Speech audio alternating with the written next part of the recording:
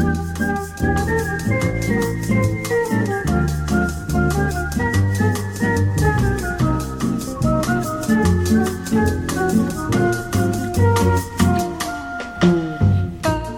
this is Big Talk. Michael Glab here.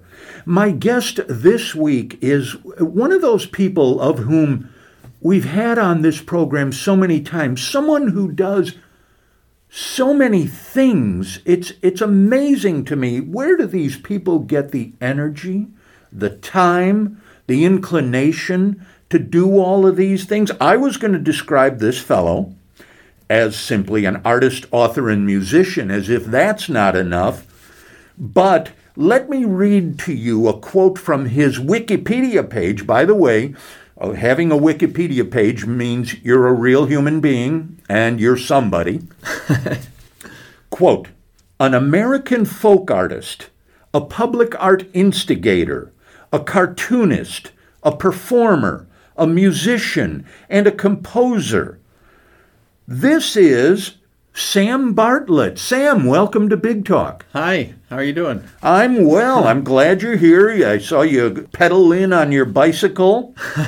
You're in good shape. I wish I was.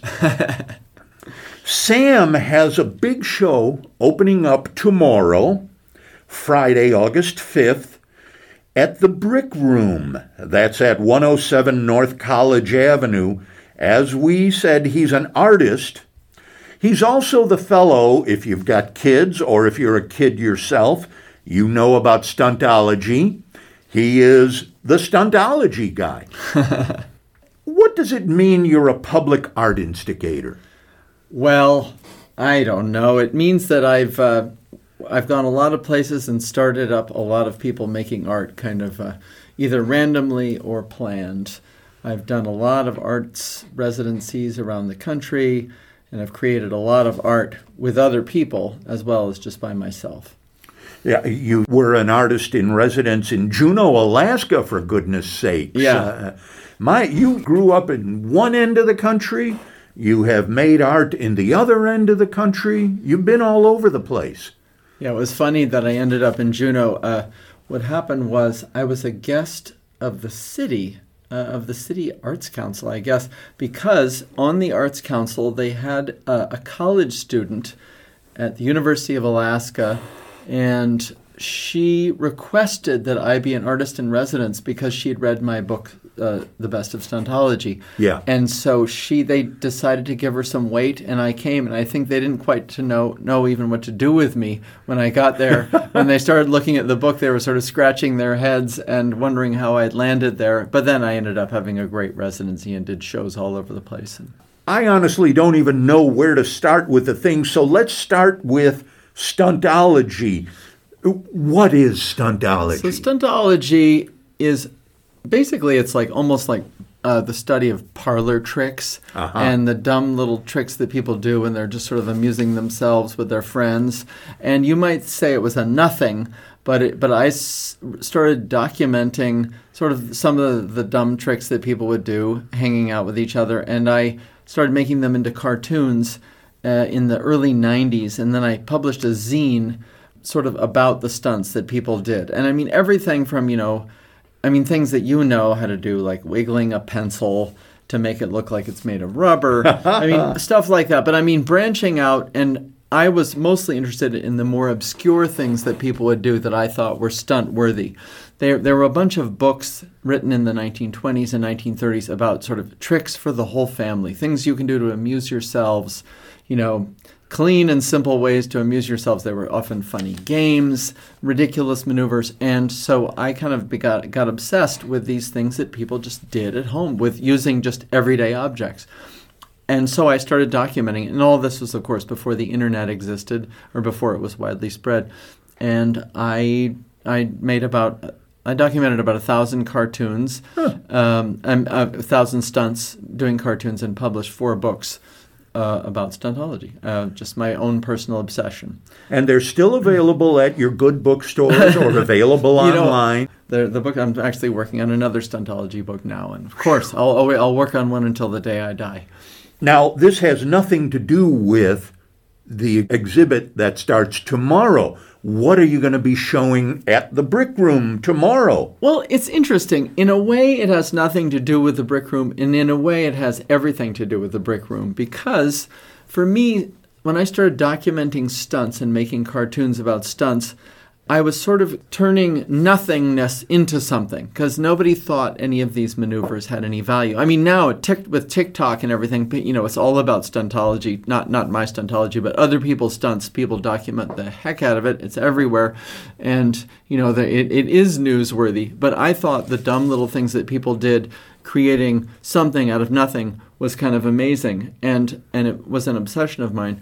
In the early 90s, late 80s, I visited the artist Howard Finster in Georgia, and I realized that he was kind of that fed into my stuntology way of thinking, in that Howard Finster took a Sharpie marker and paint and pieces of plywood, a lot of Luan, and he just made art kind of obsessively.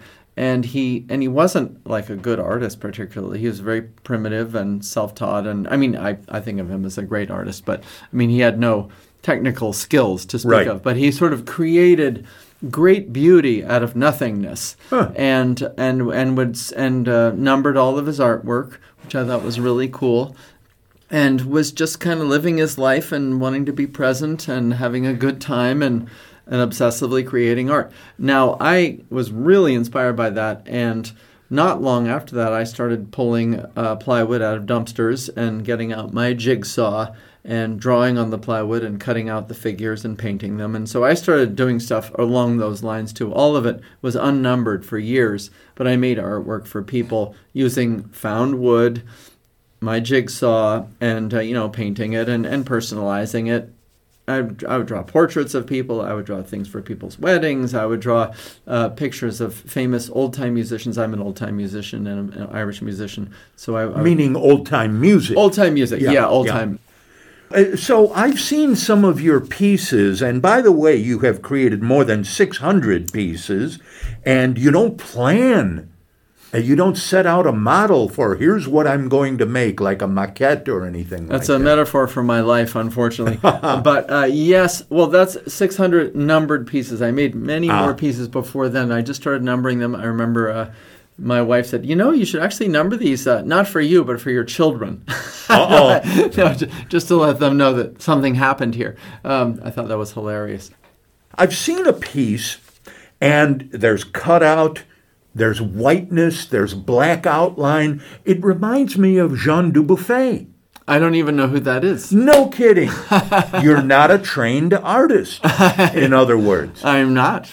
Well, Jean Dubuffet has these three-dimensional artworks that are in a lot of cities, and it's white with black outlines, but it's really neat stuff. You're going to have works like that on display tomorrow. Oh, yeah, that sounds cool. I need to check him out.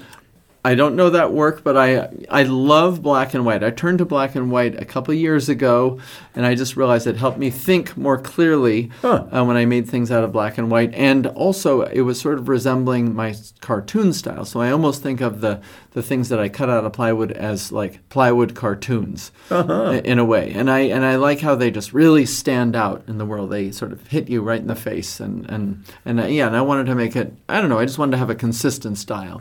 I saw this one piece where there's a guy doing some activity and there's a critter of some sort with a huge mouth coming down over his head. And that's, you've done some of that kind of theming where there's biting and eating. Yeah.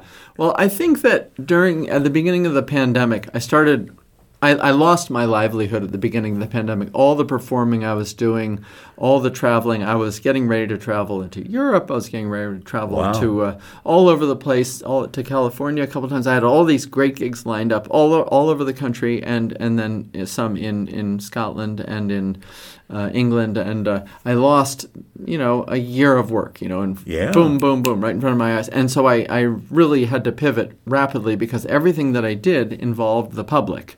And so I had always been making art, but sort of as a private thing. And I started cranking out art in earnest, sort of just to make myself happy, and then putting it on social media because I just wanted to feel like I still existed. And it was that is the definitive statement of an artist. I had to make this art to prove that I still exist. That's beautiful. Oh, thank you. Well, and it did have something to do with that. And so I started just making stuff. And I started also with the pandemic.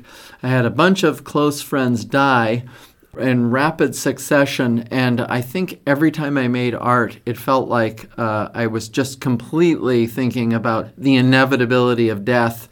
And it weighed down on me. Of course, everybody knows this is inevitable, but I think in every piece of art, almost every piece I was making, it was sort of a meditation on death, too. Wow. And that was a private thought I had. And so I think being consumed by something was the inevitable consumption by your death, and mortality fit into almost every piece I was making. And whether I would state it or not, that was pretty much what I was thinking every time I made a piece. Huh. And I think the metaphor of being eaten by something else, it has to do with death more than anything else.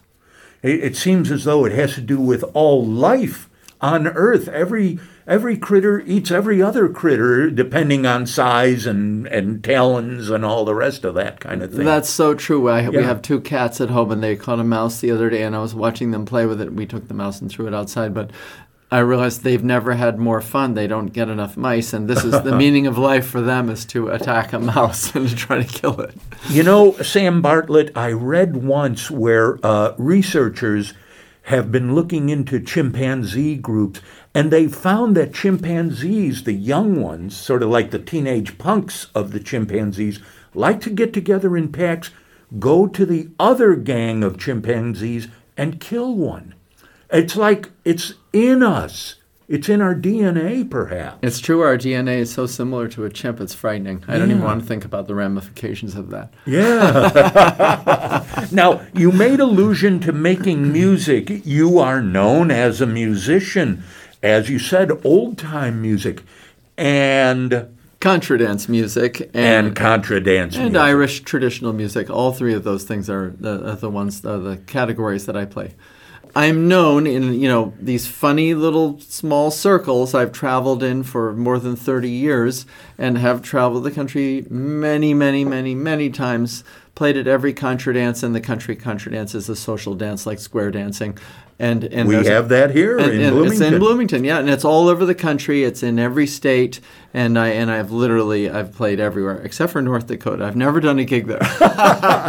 You started out with a group called the Green Mountain Volunteers back in 1984. Yeah, that was in Vermont. There was that was the first group that hired me regularly to play at a contra dance, and I was a dancer and a clogger in that group, and traveled all around New England with them, and then eventually we went on an epic journey to Western Europe and then Eastern Europe, when still the countries were Iron Curtain countries. We went to Czechoslovakia, which was then Czechoslovakia. Right. We went to Hungary. We went to what was called Yugoslavia. Yeah. We went all over there, to Bosnia, to Macedonia, to Serbia. We performed all over Kingdom Come, and did, countless shows in front of thousands and thousands and thousands of people. And that was a big thing. And I actually did that. I performed regularly with a WFHB announcer, Jamie Gans. So Jamie was a fiddler in that group, and that was when I became friends with Jamie. Yeah. Wow, a small world, indeed. You were born in Burlington, Vermont, and this I love. What a kid you must have been. You got, from the Daughters of the American Revolution, the Good Citizenship Award when you were in 8th grade. But this is the beauty of that. You also were voted class clown. Yeah, I think that's a pretty good summary of how I think. That's your life. Burlington, Vermont. I believe the biggest town is Burlington in Vermont, Absolutely. And it's not even 50,000 people, I think. Am I right? You nailed it. I think that's about right. Tiny. Now here you are in the big cosmopolitan Bloomington, Indiana. But you've done so much. Hey, as a matter of fact, for the listeners out there, this is Sam Bartlett, the artist, author, musician, and everything else, including public art instigator. If you want to see a piece by Sam, go down to the Trades and Building Park that's across from where used to be Bloomington Hospital. He's got a big 240-foot wide mural painted on the wall over there. Yeah, actually, the entire thing is 750 feet long. Wow! But it's there's a 240-foot facade next to the basketball court, and then there's the entire interior of the basketball court, and then walls in front of the hospital, and it goes all over the place. And yeah, that was a beautiful project that happened with Sean Starowitz, who used to work for Arts in the City, and he made that happen. And also, actually, I should say, people in my neighborhood also made it happen. Cynthia Brethheim made it happen. Did you have to get down on your hands and knees? Because it's not a terribly high wall. Oh, yeah. I spent the entire time down on my hands and knees, yeah. Did you have knee pads, I hope? I didn't. They drove the backs of my knees crazy. I was just, I just put down a piece of cardboard. Ah, okay. Well, you've also done something called cranky shows. Yeah. What are they? So a cranky show it's a story that is written that are drawn on a piece of paper, like a piece of butcher paper, a roll of paper, and then it's put inside a box and scrolled in front of an audience. So you're telling a story with a moving piece of paper. It's literally like a primitive kind of paper television. And so I learned about cranky shows from a couple of different sources, but mostly from attending Bread and Puppet Theater as a kid in Vermont. There was this thing called Bread and Puppet Theater, which is this kind of crazy, whacked out performances that would happen in the Northeast Kingdom with giant puppets and paper mache puppets and tons of just crazy art made of cardboard. And Peter Schumann, the founder of Bread and Puppet Theater, would make bread in a giant clay oven and give it away to people like their sacrament. So I started going to that when I was in high school, and that just totally altered my DNA. I mean, I think that really influenced all my making of art, and just the idea of art being, necessary, but it didn't matter if it was permanent or not. It was just a way of existing to make art. And Peter Schumann is from Silesia, which is in Germany, or actually maybe it used to be in Poland. And or both, because in that neck of the woods, everything went from one side to the other again and again. It's fluid. And he was a refugee when he was 11 years old, and he eventually ended up in New York City and founded Bread and Puppet Theater with his wife, Elke Schumann. At one certain point, when you were being a musician, early on, we're talking back nearly 40 years ago, about 1984, we talked about the Green Mountain Volunteers. You supplemented your income by making apple cider. Yeah, I was a cider maker for about 3 years. I worked at the Chittenden Cider Mill, which was about 3 miles from my house, and I made cider. I drove around produce and that the cider mill somehow got a hold of. I was very shady, truthfully, and it seemed to be produce that they got for free and then sold. I don't know how it worked exactly. And then I also drove a truck for them. I drove a number of different size trucks, including a 6-wheeled, a big truck that I got loads of apples from neighboring orchards and from orchards in New York State. And then I just brought cider to all the little mom and pop stores all around Vermont, and that was something I did. Yeah. Did you get tired of drinking cider? I never did. The cider in Vermont is so good. It's really, really, it's shrill. It's got this intensity. It's not as sweet as it is here. So it's a delicious flavor. I never really got sick of it. Yeah. It's got that tangy kick. Huh? It's tangy. Yeah. That was a big part of my life, and I'm drawing and making a memoir about working in the cider business. For that 3-year period, I've been working. That was one of my pandemic projects, making a cartoon memoir of working in cider, the cider biz. Yeah, you are driven. Well, you got to do something. Yeah, but a lot of people don't do anything. They just sit back and take a nap. I'm a champion nap taker. Well, that's good. That's good for you. Is 24 hours a day enough for you? Well, I like to have a project that I'm working on. Absolutely. And, when you do such marginal stuff as I do, playing traditional music and doing cartooning and making artwork out of cardboard or plywood, you got to do a lot of things in order to make, to have a full meal, so you can't just do one thing. The things are way too obscure. Well, a lot of people would say, I can't do all that stuff. I drove a truck. I'll go back to driving a truck. Or I'll go make cider for somebody else. I'll have a regular, normal 9-to-5 job. You haven't. I have not. I don't know. I'm resistant for whatever reason. I think I've done it so long. I'm 60 years old, and the idea of going back to a regular job is that seems like I don't want to do that. So I'm willing to go the distance on all these obscure passions in order not to do that. The things you've done, you're almost minimizing these things. You're saying they're small things. But you have got some people talking about you around. You've been praised by Atul Gawande, the medical writer, and Ira Glass, and Will Shortz. They talk about your Stuntology books. And how about this? Your music, banjo, I assume, and mandolin, has been featured in a couple of Ken Burns documentaries, Prohibition and The Dust Bowl. Yeah. How did you score that? Well, I did not make that happen at all. I was fortunate enough to be in a band with this amazing composer named Larry Unger, a guitar player and banjo player. And I've been in a band with him off and on for about 30 years. And Larry is very ambitious and has written 4,000 tunes, compositions. What? He's an amazing composer. He's the Irving Berlin of traditional music. Wow. Yeah, he's unbelievable. He put out a lot of recordings of his original music, and I played on a bunch of them because I had a regular playing relationship with him when I lived in Boston, and then we kept that going. And Larry just was, he heard that Jay Unger, which no relation to Larry Unger, but Jay Unger had, A Shokin Farewell in one of Ken Burns' documentaries, the one about the Civil War, and Larry started sending Ken Burns music. Ken Burns loved his music and used it. And actually, I was in 2 of the Ken Burns documentaries, but Larry, I think, is featured in 4 of them. So I wrote on his coattails. But hey, You still did it. Yeah.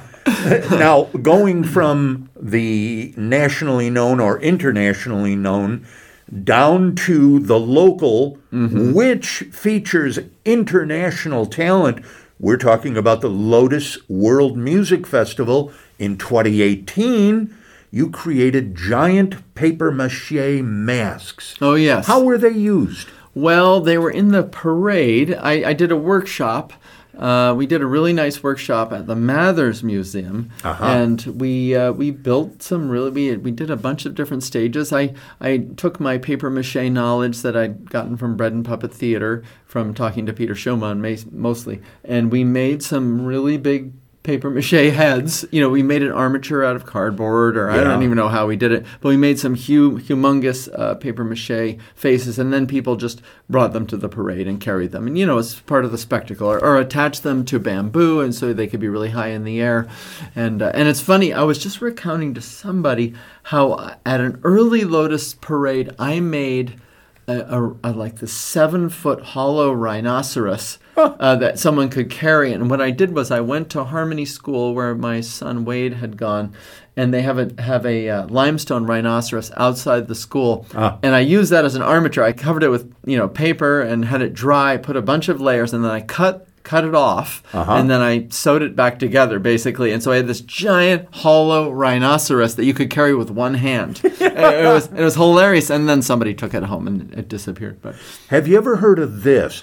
I made a dragon's head out of papier-mâché one New Year's Eve, and it was based on an old Chinese tradition where you make a papier-mâché dragon with a slot in it, and everybody writes out something that they want to leave behind, like, a breakup or some misfortune that happened in the previous year. You put it in the slot, you fill up the whatever the critter is, and then, as I say, in this case it was a dragon's head, and then you set it on fire. Have you ever heard that? Yeah, I have heard of that, and I love that idea completely. I had a breakup that year, and I was doing everything I could to get past it, and that's one of the things I did, and I hope it worked. Well, I'm not crying into my pillow anymore over the breakup. Anytime you make art and set it on fire, in my book, it's a good thing. Hey, don't give people ideas now, for goodness sake. Speaking of your art, it will be again at the Brick Room, which is 107 North College Avenue. The opening is tomorrow, August 5th, Friday, from 5 to 9 p.m. How long is the exhibit going to run? We can make appointments to go see it. It'll be there for a little while. So, but by appointment, yeah. And people will be able to buy your work. Yes, they will. I have two big shows coming up. One at St. Michael's College in Vermont, and another one at Old Dominion University in Virginia. Yes. And so I need to have enough pieces for those shows. I have to fill a 3,000 square foot gallery space at Old Dominion. So I'm a little worried about that. Although the curator told me I could paint on the walls if I wanted to. So I'm going to be doing two shows there too. So I'm not all the pieces at this will be for sale because I need to keep some of them, but there'll be stuff for sale, and there'll be other stuff for sale. Now, when you have these shows, do you make all new stuff, or do you go back in the collection and say, hey, I want to put this one up? Doing shows is not something I normally do. Yeah. I've never actually done a show like this before. Wow. And I know I went immediately to doing shows at these universities, and what I've done is I've gone into a community, created tons of artwork, and had a show with a community. I've done it. I've done that in Ohio. I've done that in Alaska. I've done that in Vermont. I've done that in a lot of different places where I've done a show with people, but I've never done a show where it's entirely my work. And so this is a first. I've never done this. We'll see what happens. So if you want to see some of Sam Bartlett's stuff, go on over to sambartlett.com, and he also has a little tab in there for Stuntology, which is such a cool thing. Working in a bookstore, I do know that people were crazy for Stuntology, and you've done a lot of things, you public art instigator, you folk artist as well. Cartoonist, performer, musician, composer, contra dancing, banjo. What other instrument? I play the mandolin and the guitar. Yeah. Well, that's got to be difficult because there's about 1 million strings on a mandolin. Is that? Well, 8 specifically. 8? Okay. All right, I'll take that. In any case, get on over to the Brick Room tomorrow for the opening, August 5th, Friday, 5 to 9 p.m. That's at 107 North College Avenue. Go over to sambartlett.com. Sam Bartlett is everything in the world when it comes to creativity. Sam, thanks so much for joining us on Big Talk. Thank you so much for having me. I've had a great time talking with you.